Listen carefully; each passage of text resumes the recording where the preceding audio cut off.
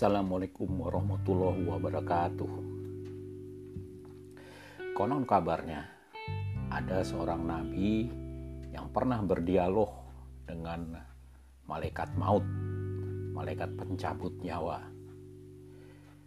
Nabi Allah ini bermohon kepada malaikat maut, "Wahai malaikat, bila tiba waktunya engkau diperintahkan oleh Allah untuk mencabut nyawaku, sudikah engkau menampakkan dirimu jauh-jauh hari sebelumnya untuk memperingatkan aku?"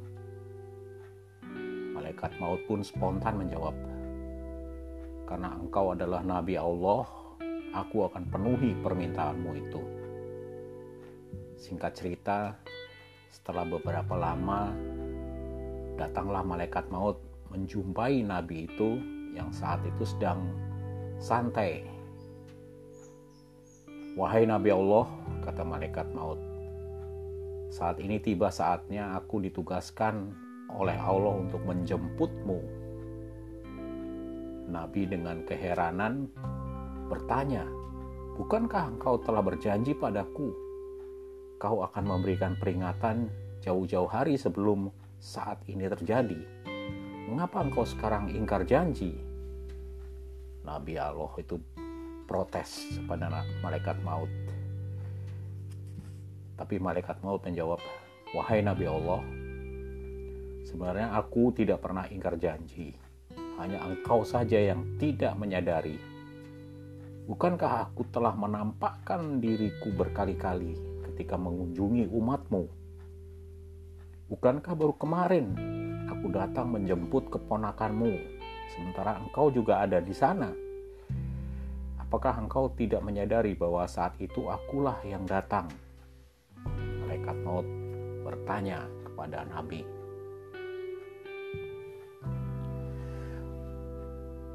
Mudah-mudahan kisah ini dapat mengingatkan kita.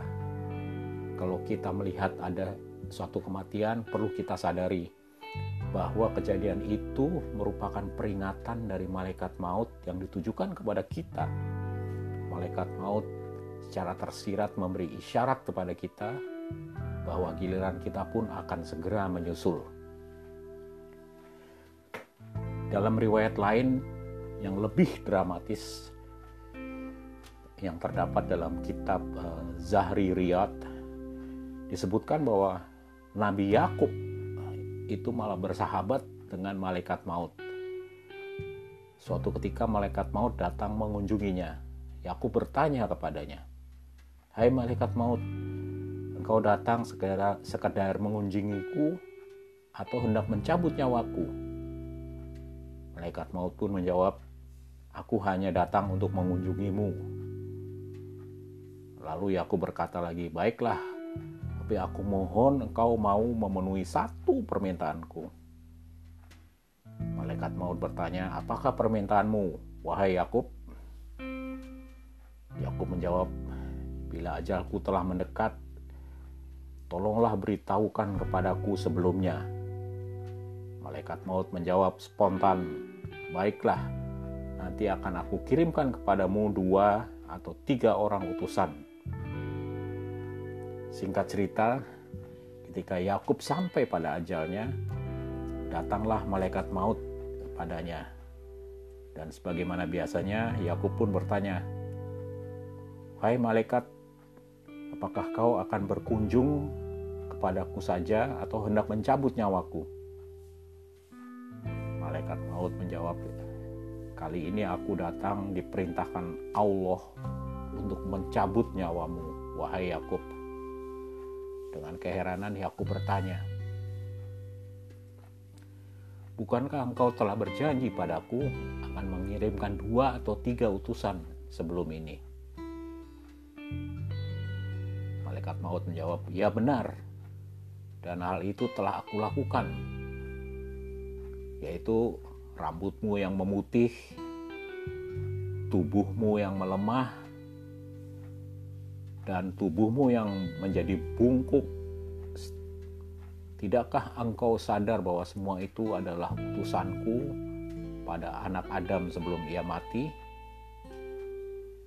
rupanya hal ini jarang disadari oleh kebanyakan kita, bahwa uban yang muncul di kepala kita, tubuh yang merasa menjadi lemah dibandingkan waktu kita muda dulu,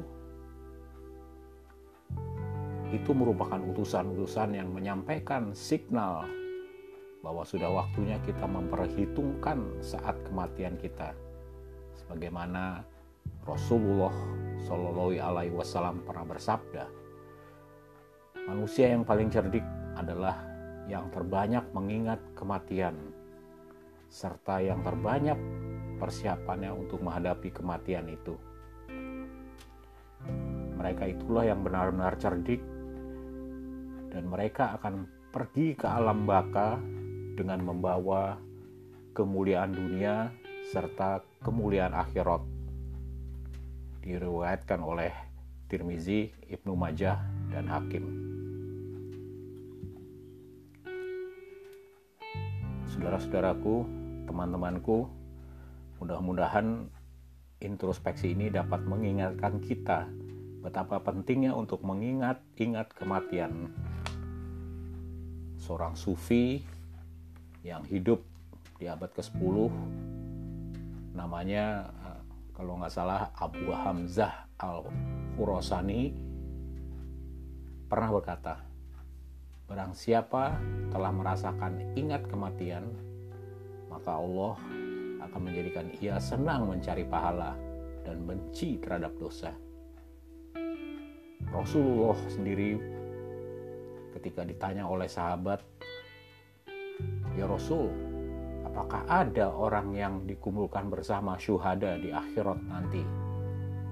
Rasul menjawab, ya ada, yaitu orang-orang yang selalu mengingat mati 20 kali dalam sehari. Billahi taufiq wal hidayah. Wassalamualaikum warahmatullahi wabarakatuh.